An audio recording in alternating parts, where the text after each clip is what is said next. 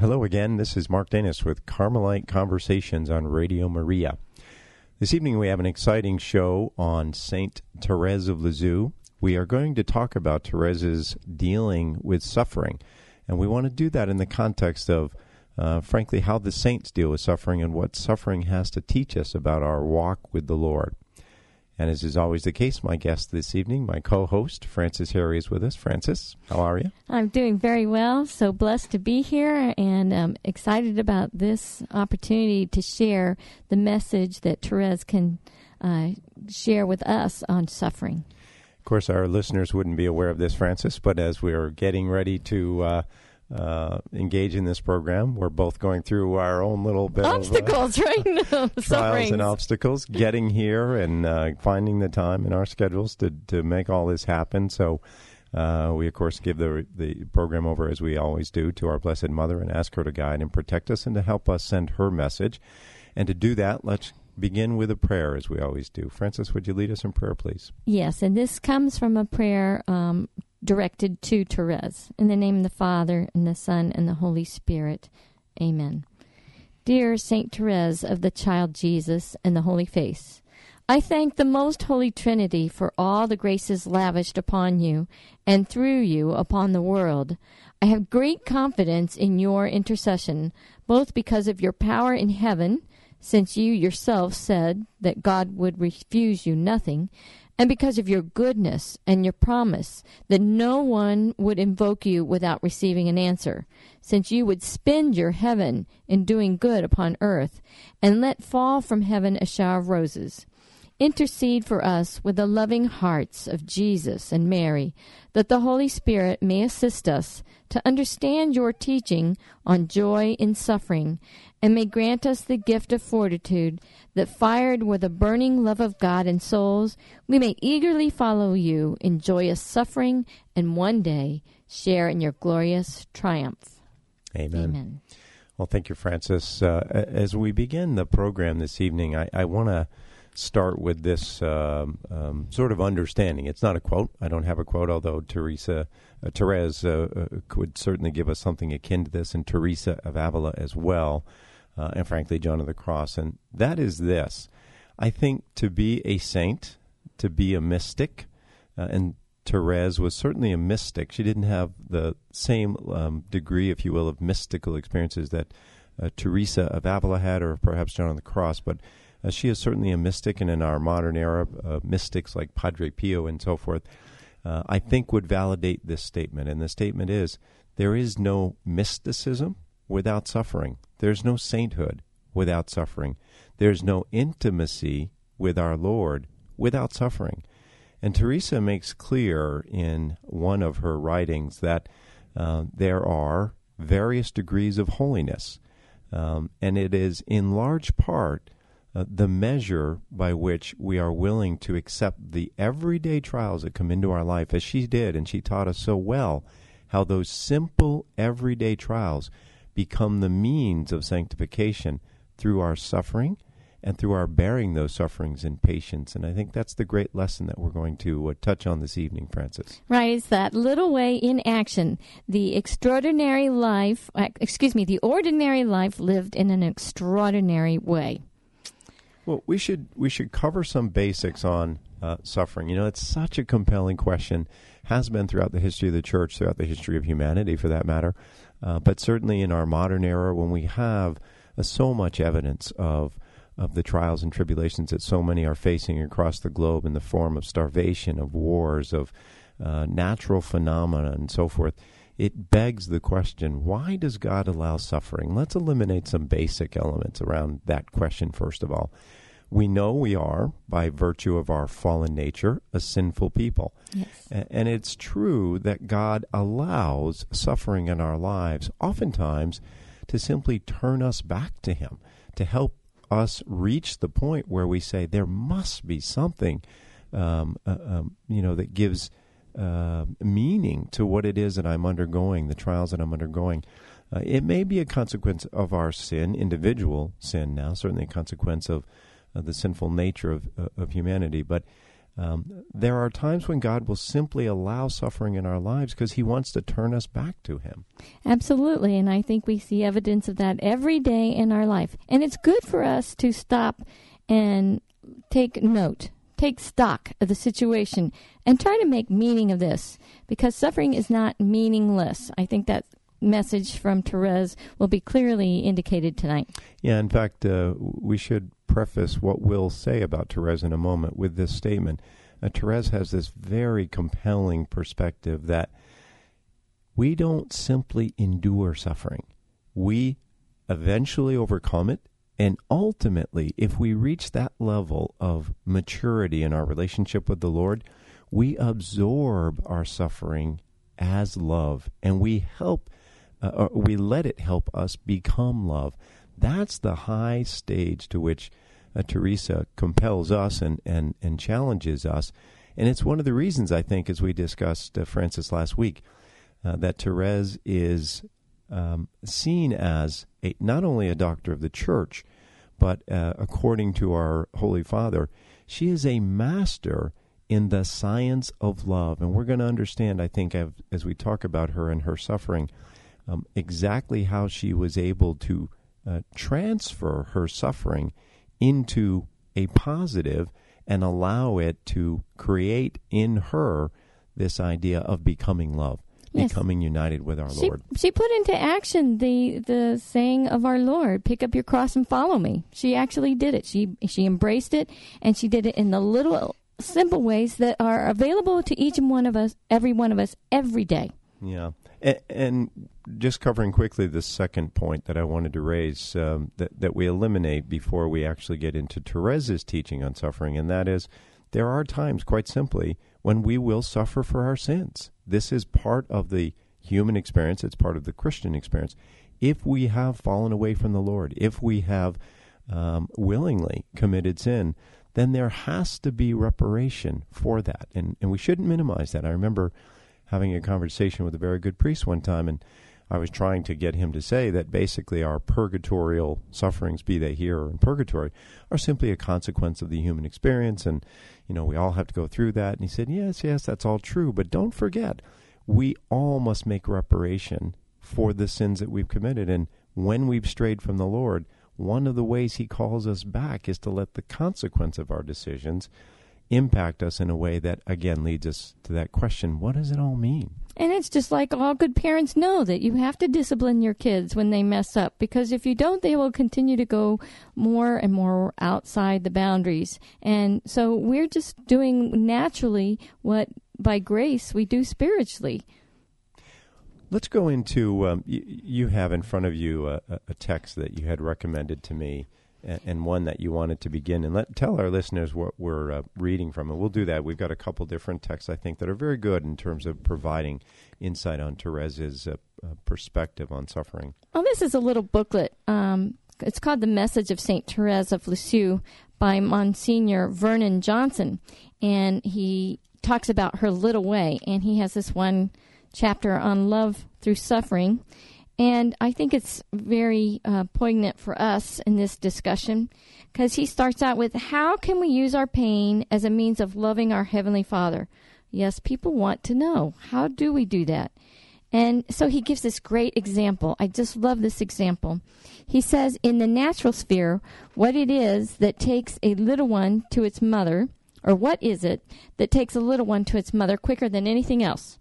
Okay, so what is it? Okay, you've got little children out there. What brings these children to you as a parent quicker than anything else? Well, pain. Right. When a little child hurts themselves, even just a little, it goes with its pain straight to its mother's arms, okay? And there in its mother's arms, the pain remains, right? But it finds something that makes the pain easier to bear. There's sympathy. There's an understanding between the mother and the little child. And no science can analyze this. No philosopher can define this. But this is a fundamental fact of the human life. Well, it's the same way in the spiritual realm. And so the little soul, offering every little thing in its daily life as an expression of its love, comes across pain. So what does it do? Therese teaches us, running to the Father. She knows that all is love between herself, the child, and the Father, God. And she is so dependent on him, and she is so confident in his love, which he loves us infinitely. Nothing can be put between us. She says that, by going into him, he is her strength. That this life is ordained to be a setting whereby it may express its love, and it at once seeks to find its Father's love somewhere in its pain. So, in other words, it takes its pain straight to the Heavenly Father's arms, and in that embrace, again, the pain's not taken away, but the soul is gathered into the mystery of the crucified God, and there is strength in God. So that scripture verse, God is my strength, plays out beautifully here. Yeah, and she focuses throughout her writings on this idea. Of course, we've talked about the fact that Therese, her theology is the little way. She constantly focuses on her own neediness, on her own childlike nature in response to God.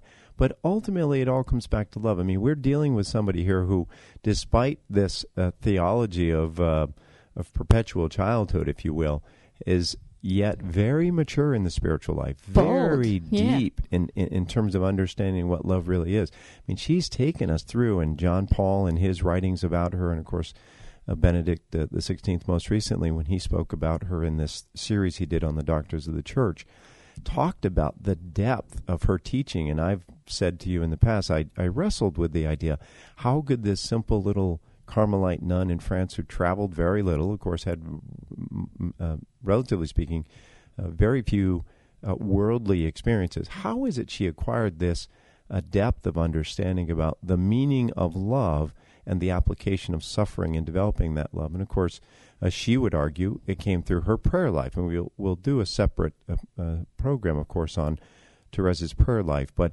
she says, this is not something I read in a book or just read in a book, if you will.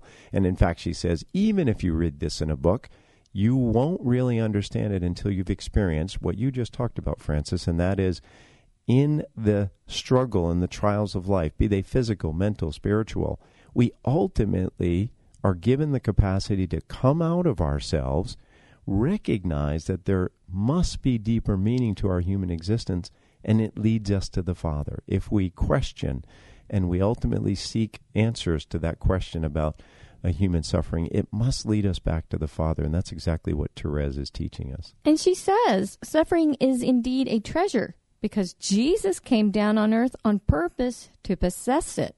So if you look at that, suffering is one thing we humans can do that angels can't. So this is one truly beautiful thing that we can offer up in union with the cross to the Father for the salvation of souls.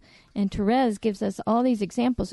I have to stop here for just a minute because so many people who think of Therese, the little flower, they think that she had this very spoiled little life, that, she didn't suffer very much. So do you mind if we take a few moments to just highlight some of the things that she suffered? Yeah, we touched on these, of course, last week, and we continued to say we'll come back to this because it's important in the context now of this discussion about suffering. But let's go through some of the critical elements. And, of course, let's also point out, as Therese did late in life, in her last conversations, a separate text that we may draw from this evening, and certainly we recommend those reflections by Therese.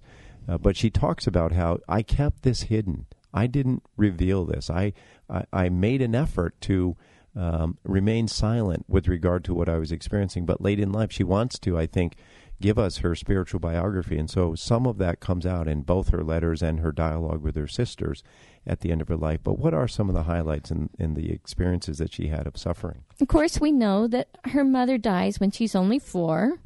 And then her sister takes on the role of mother. And then her sister leaves to go to the convent. And so Therese is, left, without the mother figure again.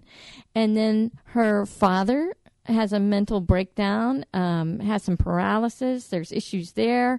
And she had seen this in a kind of dream, vision state, and it's revealing itself, playing out in her life. That was a great suffering, but she thought that was one of her greatest graces. She herself, at a very young age, had a mysterious illness where she had all kinds of hallucinations and fevers and shakings, and they thought they were going to lose her. Her parents had already lost, I believe, 4 other children before she came along, and so infant death mortality rate was still high in this day. And so they were afraid that they were going to lose her. In fact, shortly after her birth, they thought they were going to lose her. And that was one of the reasons why they had to send her away for a whole year so that she may be breastfed by another mother, because her own mother could not do it because she was suffering from a tumor in the breast cancer in the end. So even at a very early age, Therese, as you mentioned, even in her first year of life, is experiencing suffering. When she became aware of the experience of suffering at age 4, some of the other incidences you relate, there are physical as well as mental trials that she has to undergo. So she's exposed to this at a very early age, and you might well imagine somebody having to take on that trial at such an early age would already begin to question, where is this fitting in? I can't put this in, sort of context. And we have to caution, too, I think, for so many of our listeners, when we're talking about Therese, as we've talked about Theresa of Avila and St. John of the Cross and other great Carmelite saints, as well as an army of saints in the church, we look at their lives and we look at their experience and we begin to question, why is it that they're going through so many, what appear to be so many trials, so many difficult, so many, so much pain. And you might think, from an idealistic standpoint, well, these are people who pray and they're close to God and they're doing God's work. Wouldn't their life be somewhat easier as a result of that? And of course, the reality we know is it's just the opposite. Their lives are not, from a human and a worldly perspective, easy or without burden or without trials, but they have found a way through their relationship with our Lord to utilize those trials and to absorb that suffering in a way that transmits it into love. And that's the powerful lesson that Therese, I think more than anybody that we've read, Francis, or who we've studied in the last many months, Therese, perhaps more than any of them, gives us this insight on the use of our daily sufferings as a means of growing in love and in union with our Lord. Yeah, and one of the best pictures of that is those last 18 months of her life. Now, she is dying of tuberculosis. The first doctor doesn't want to admit that it's tuberculosis because everybody in France at this time is scared of tuberculosis because lots of people are dying of it. And so he doesn't want to say that's what it is. And maybe he thinks that that's not what it is. But he's gone on vacation, and she has a relapse of a very bad situation. They call in another doctor, and he gives the diagnosis. She's already lost a lung and started to lose the other lung. And then she's getting gangrene in the intestines and all the suffering that goes with that. So she is getting emaciated, fevers, terrible, terrible. And in her last few days, she doesn't even get morphine to help with the pain. She's going through this death agony without any kind of relief. And if you think that wasn't enough, on top of that, she has this interior trial of believing that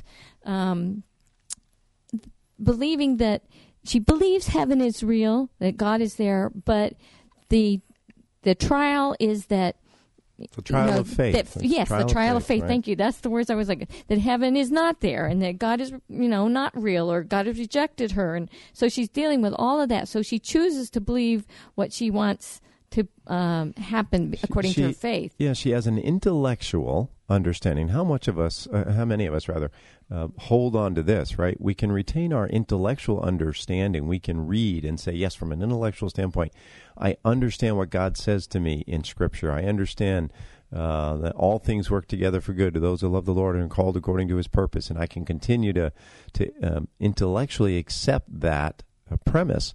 But from a faith standpoint, oftentimes we struggle. in her era, of course, this was the era of Nietzsche and Jung and so forth, and there were many who were, of course, criticizing belief in faith at that time. Sounds a little bit modern to our own experience, Francis, but nonetheless, she offered herself as a victim in these very times for those who, in fact, had lost their faith. Very much like Mother Teresa in our modern era, who, by the way, looked to Therese as a patron and as a model for her own life.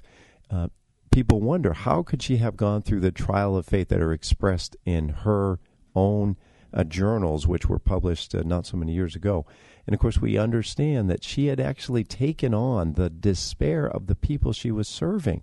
Through her suffering, she was actually absorbing in love the suffering of the people that she was ministering to. And Therese does the same thing in her own era. She takes on the lack of faith in the era in which she was living as a means of reparation for those souls. Right. She's a victim soul. She suffers what those other souls don't suffer so that they can have the grace to believe, and she takes on the unbelief. So that's simply put how that works. So we've talked about the idea of course, reparation for sin, our love of God being manifested in our life, in our suffering. And I'm drawing from a text now by a Bishop Noser, it's Noser, who wrote this wonderful text called Joy in Suffering. I highly recommend everybody read this. This is very nice, very compact, but very full. Yeah, has a great deal of insight on Therese's own experience of suffering, but more importantly, and we'll talk about this when we come back from the break, how she used that suffering to grow in love and in intimacy with our Lord. You're listening to Carmelite Conversations on Radio Maria, a Christian voice in your home.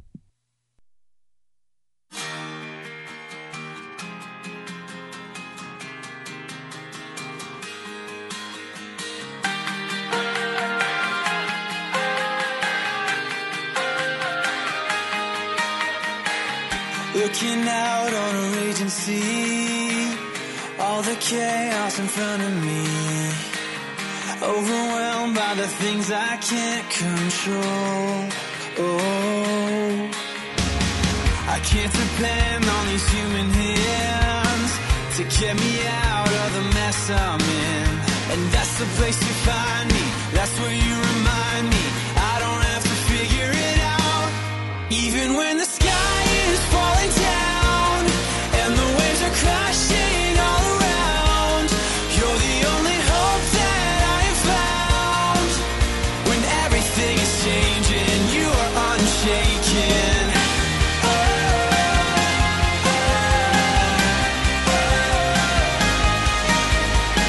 I gotta live like I got a faith, the kind of trust that'll never fade.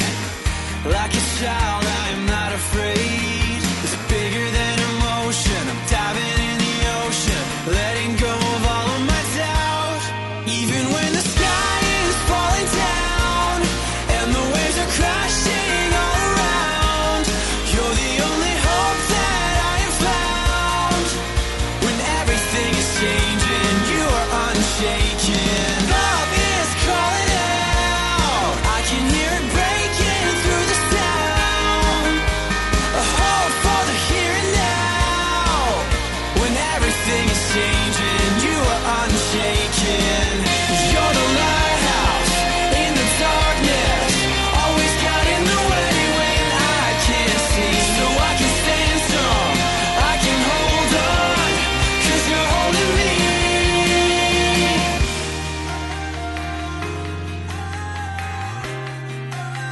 You are unshaken, unshaken, unshaken, unshaken. Even when the sky is falling down and the waves are crashing all around, you're the only hope that I have found. When everything is changing, you are unshaken. Love is calling out, I can hear it breaking through the sound. You are the hope for the here and now. When everything is changing, you are unshaken. shaking.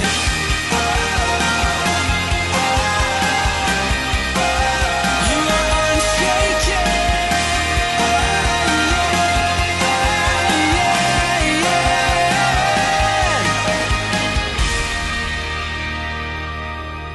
Well, welcome back to Carmelite Conversations. I'm Mark Danis with my co-host, Francis Harry, and we're talking this evening about Therese of Lisieux and Therese's approach and perspective on suffering and how suffering can be used, Francis, really in a very powerful way. It is not something, and many of our listeners, I have no doubt, I certainly have experienced this in my own life, struggle with this, but suffering, isn't that something I should be avoiding or minimizing? Shouldn't I be praying that God in His power and His glory and His grace and His mercy eliminates my suffering?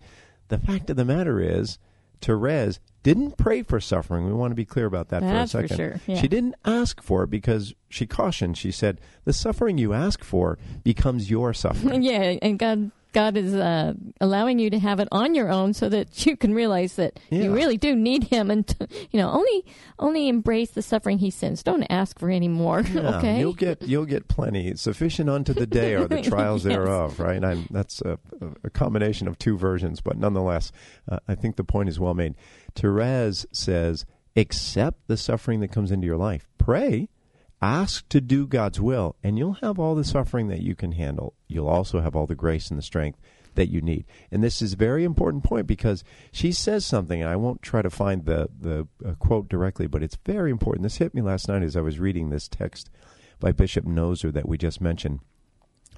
There is no grace for the suffering that we ask for, that we create, that we take on our own. There's no grace for that. Now, that doesn't mean that if we find ourselves in a difficult situation and we pray, God won't intervene and He won't help us. But what she's saying is when you've reached a more mature level of this intimacy and understanding of what suffering is, one of the cautions, because one of the traps, is the belief that, I'll take on more suffering and that will make me a better saint, or it'll make me that I saint can handle quicker. it. Yeah, exactly. Well, that's pride leaking in. The most dangerous element in a mature spiritual person is still pride. And so Therese is cautioning us, don't ask for your suffering because there's no grace for that. Accept the suffering that comes into your life. It'll be more than you can handle at times. But nonetheless, God will always give you the grace to have the strength to deal with it. So it won't, in fact, be more. It will be more than you could handle as a human person trying to handle it without grace. But God will always give you the grace. Right. And since she knows that God allows this suffering to occur, she wants to embrace it as it comes to her, and she wants to figure out how to handle this. So one of those is, this suffering is a proof of our love for God.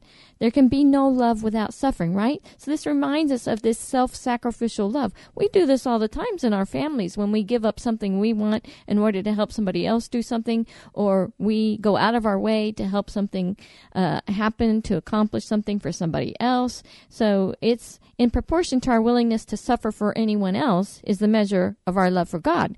Because we know, like Therese of Avila tells us, we may not know how much we love God, but we certainly know how much we love our neighbor. And it's by how much we love our neighbor is the measure of how much we love God. Yeah, and this is one of the other challenging, I guess, ironies of the gospel, right? Wouldn't it have seemed easier, and it does to so many of us, if God had just filled us all with love and let us be love and not have to go through this path? Well, of course, we understand that we must go through this path because of the consequence of original sin and our fallen nature. There has to be a way back. There has to be reparation. And again, Therese stresses, and let's not fall into the trap, she's not saying we must suffer for our sins. That's the reason for suffering. She's not saying that. There's clearly that element at the beginning of our walk with the Lord that He will use to gain our attention and to give us the capacity to come out of ourselves. But ultimately, in making reparation for ourselves and for humanity, suffering is involved because, as you said at the beginning, it's what turns us back to our Father, to our parent. And it is also what helps us to know that we're not doing what we're doing in a self-serving way. I mean, no one would obviously continuously take on suffering just for the benefit of the suffering. It's what we know is coming about within us, the second point I know, Francis, that you want to bring up. And also, we do this for the rest of the body. Let's talk about these next 2 points that Bishop Noser attributes to Therese's teaching on suffering. Right. It's oneness with God. So God gives us this suffering because he longs to give us this magnificent reward. And he knows that suffering is the only means of preparing us to know him as he knows himself and to become ourselves divine. But how do sufferings actually make this happen? Well, by conforming us to Christ crucified, for they greatly help to detach us from the earth. Sufferings make us look higher than this world. And she says, besides, life and pain are short. Tomorrow, in a brief hour, we shall be at rest. Nay, even now, God already sees us in glory and rejoices in our everlasting bliss. She says, I understand now why he lets us suffer, which leads us to the third point. Well, just picking up on that second point, and we talked about this on the break, a very important correlation here to the oneness with Christ. And our Blessed Mother, of course, is the model for this in the Incarnation. We are to take on Christ, take on the whole person of Christ. That includes his suffering. That in doing that, then God and Christ and the Trinity dwell within us. Remember, we don't have the capacity to get to this degree of love that we aspire to. We know that. We can't love in the way that God loves. We can't love in a divine way because of our fallen human nature. But by taking on the entire Christ in really a mini version of Mary's accepting Christ in the Incarnation, we are becoming Christ, and we are becoming the whole Christ, which includes the suffering. And the suffering is for the third part, the body, and that's for what, Francis? The ransom of souls. Oh, and this is so huge, and I hope we all get this. Therese says, Jesus has for us a love so incomprehensible that he does not wish to do anything without making us his cooperators. He wills that we should have a part with him in the salvation of souls. So how does this happen? Well, she says, from the day he raised his standard of the cross, all must fight and win in its shadow, far more by suffering and persecution than by eloquent discourses does Jesus wish to build up his kingdom. What a key point, right? And he Bishop Noser stresses this point, and I would say it this way: we know Christ fed thousands. We know he healed people. We know he raised souls from the dead. We know that he did many great works of charity. We know that he taught. He was an eloquent, or at least he gathered crowds around him, and he was able to hold their attention, so we know he was a good speaker. And he imparted lessons on the gospel and on charity and on love and so forth. But ultimately, Christ's mission was none of those things individually, and his ultimate accomplishment, if you will, was the cross, was Calvary.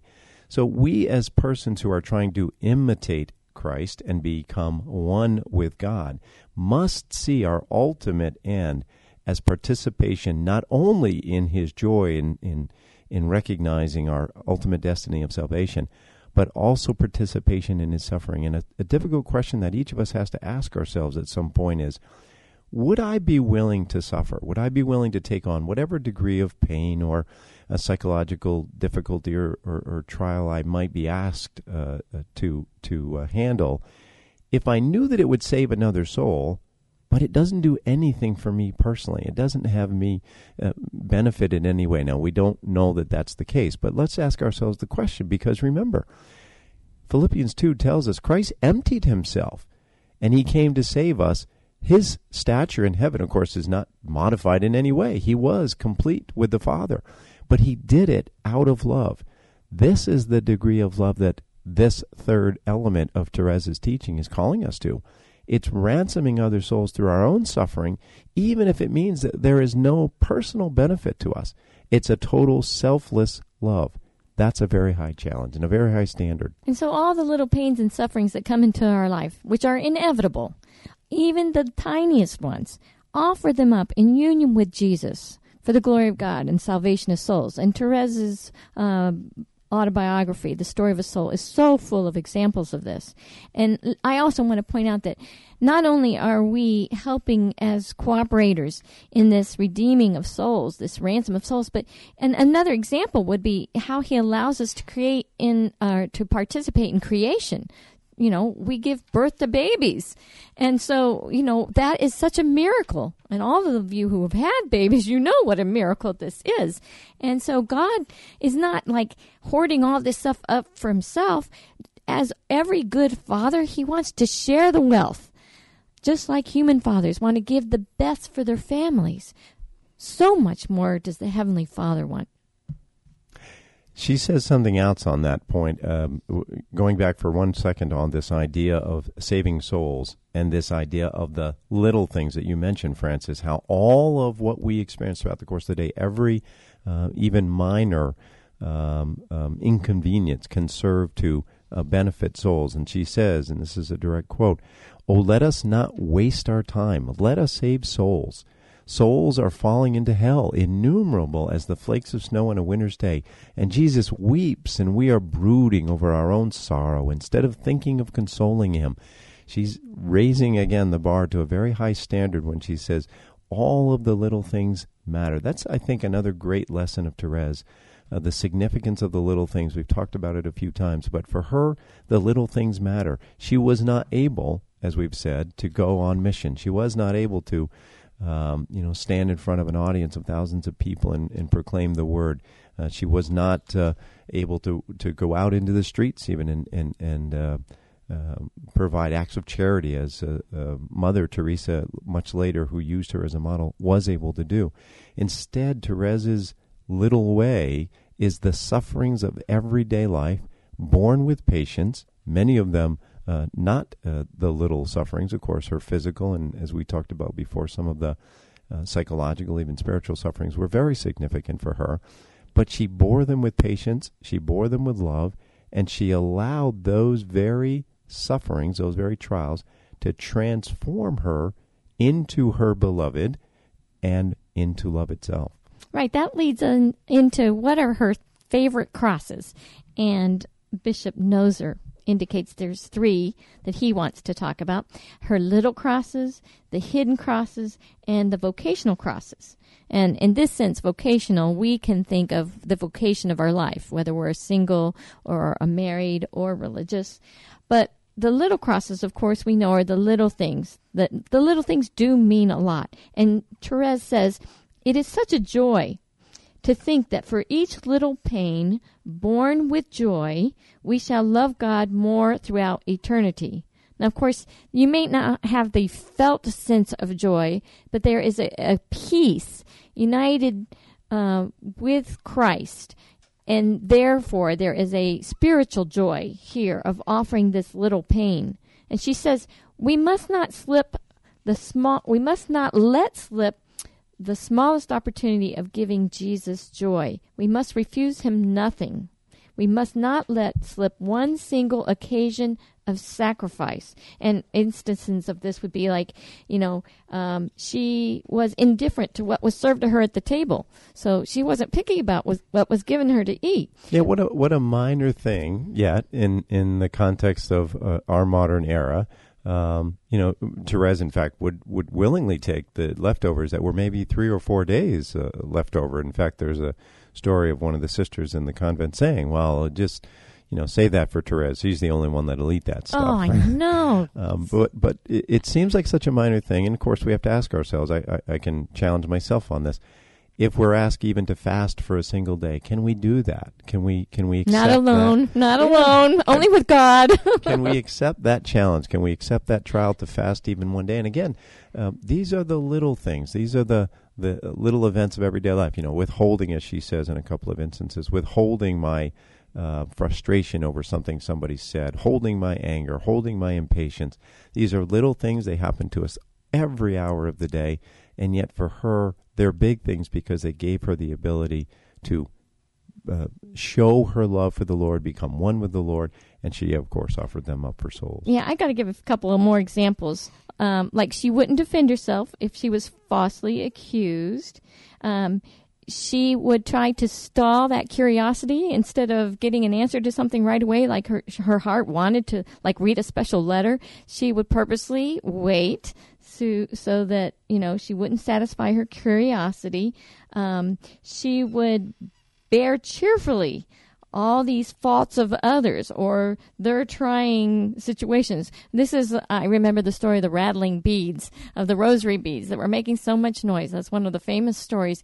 And Therese, instead of seeing this as an annoyance and, oh, geez, I just wish she would stop rattling those beads so I could pray, Therese turns it into making it music for the Lord.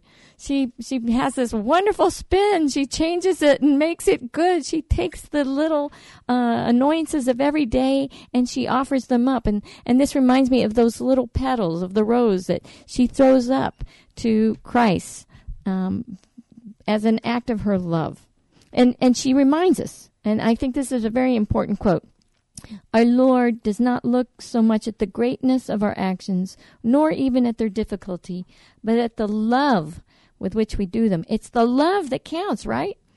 It is, and we can fall victim again to this false perspective that it's the importance of how many charitable works we do, how many rosaries we pray, how many novenas we pray, or how many masses we attend, whatever, all very good, all very appropriate, but if we've put ourselves in the center of the expression of love, then, of course, the importance of it is minimized. And what Therese is saying is, no, take on the challenge, take on the trial, and love through that.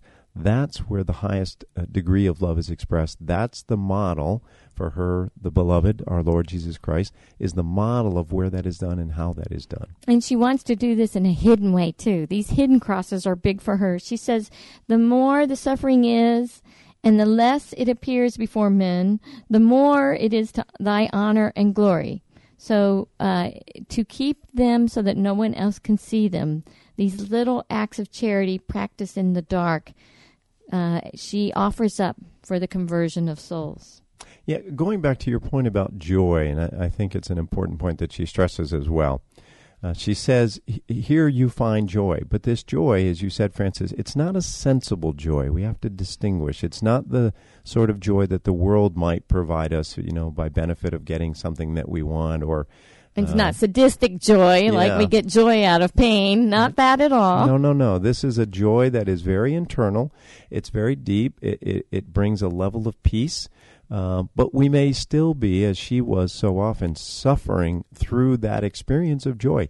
The joy comes in the knowing that we are doing God's will, comes in the knowing that we are manifesting love in the midst of our trial and suffering in the way that our Lord did. And so we are doing the Lord's will, and that's what brings us joy. Very different from our normal perception, if you will, of joy. And of course, the text that we're quoting from here in large part still is a Bishop Noser.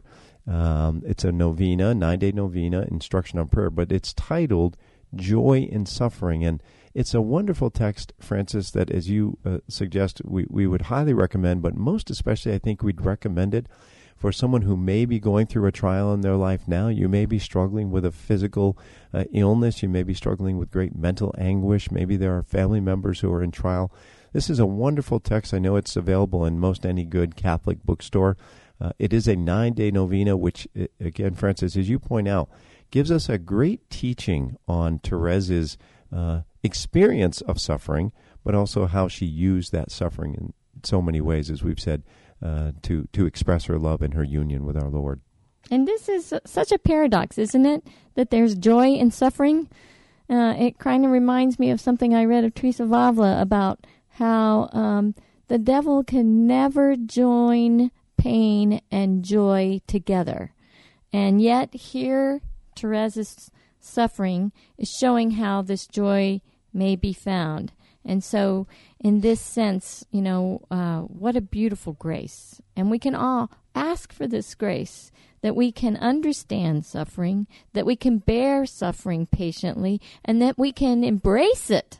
So not just bear it, but embrace it. Right. And we said this at the beginning, of course, that we would talk about how Therese didn't just overcome it, and she didn't just bear it. She actually used it. And what a powerful thing. Of course, we know Teresa talks about how at some point in her relationship with evil, the demons become afraid of a Christian, a mature Christian, because that Christian can do great damage to the kingdom of evil. Amen. By virtue of the fact that everything that is thrown at them is simply absorbed and taken into taking us into a deeper intimacy. I've used this expression before, that we don't fight the evil in our world. We don't try to overcome it. We don't beat it back. What we actually do is what Christ did in absorbing and holding the cross.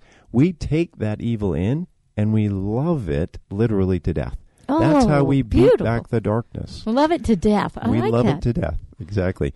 Now, Therese picks up on one theme from St. John of the Cross, and I want to emphasize this because it goes with this idea that we've just talked about, the importance of love in the kingdom. And she says, the least act of pure love is worth more for God and the church than all the good works put together. Of course, she takes that from St. John of the Cross, but for her that was very important. She knew, and we related the experience that she had at a very young age when she was struggling with what might be her unique vocation. Would she, for example, perhaps give mission? Would she write? Would she speak? And of course, we know at some stage she realized, she came to the revelation, no, my mission, my entire focus in the church is going to be love. And we say, well, of course, how simple. Everybody knows that.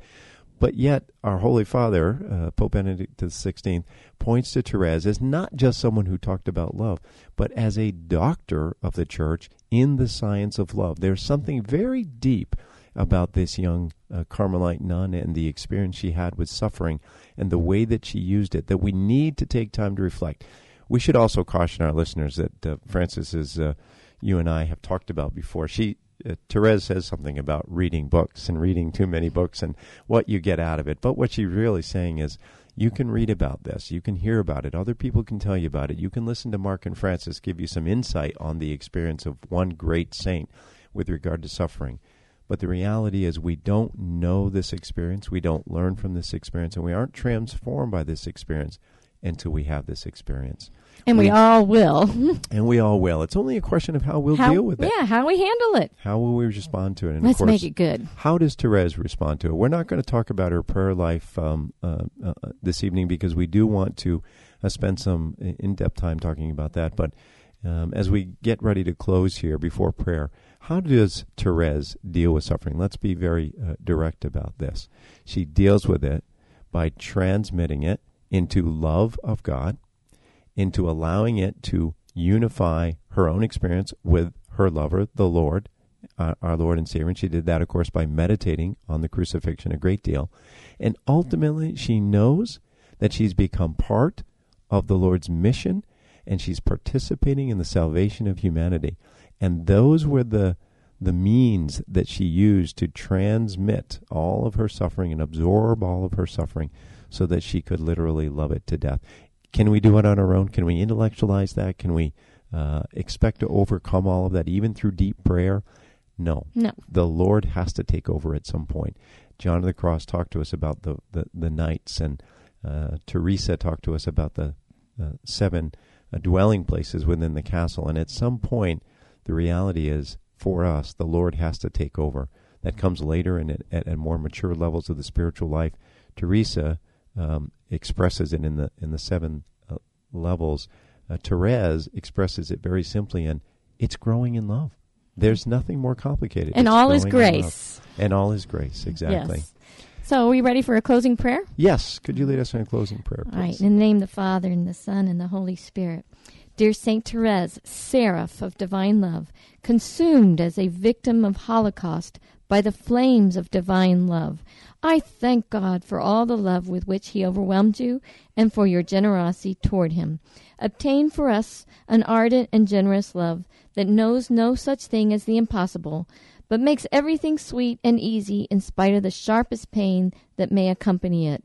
Pray for us that we too may become one with Jesus, for only thus shall we be able to really love God as we ought and labor effectively to make him loved by saving souls. Amen. Just a quick programming note. Next week we'll pick up on the theme of Therese, and we'll be talking about Therese's prayer. And, of course, we'll build on both her biographical sketch that we did in the first week and this presentation on Therese and suffering. and we'll talk specifically about how she utilizes prayer to get her through so many of these trials in life. Until then, God bless, and thank you for listening to Carmelite Conversations on Radio Maria, a Christian voice in your home.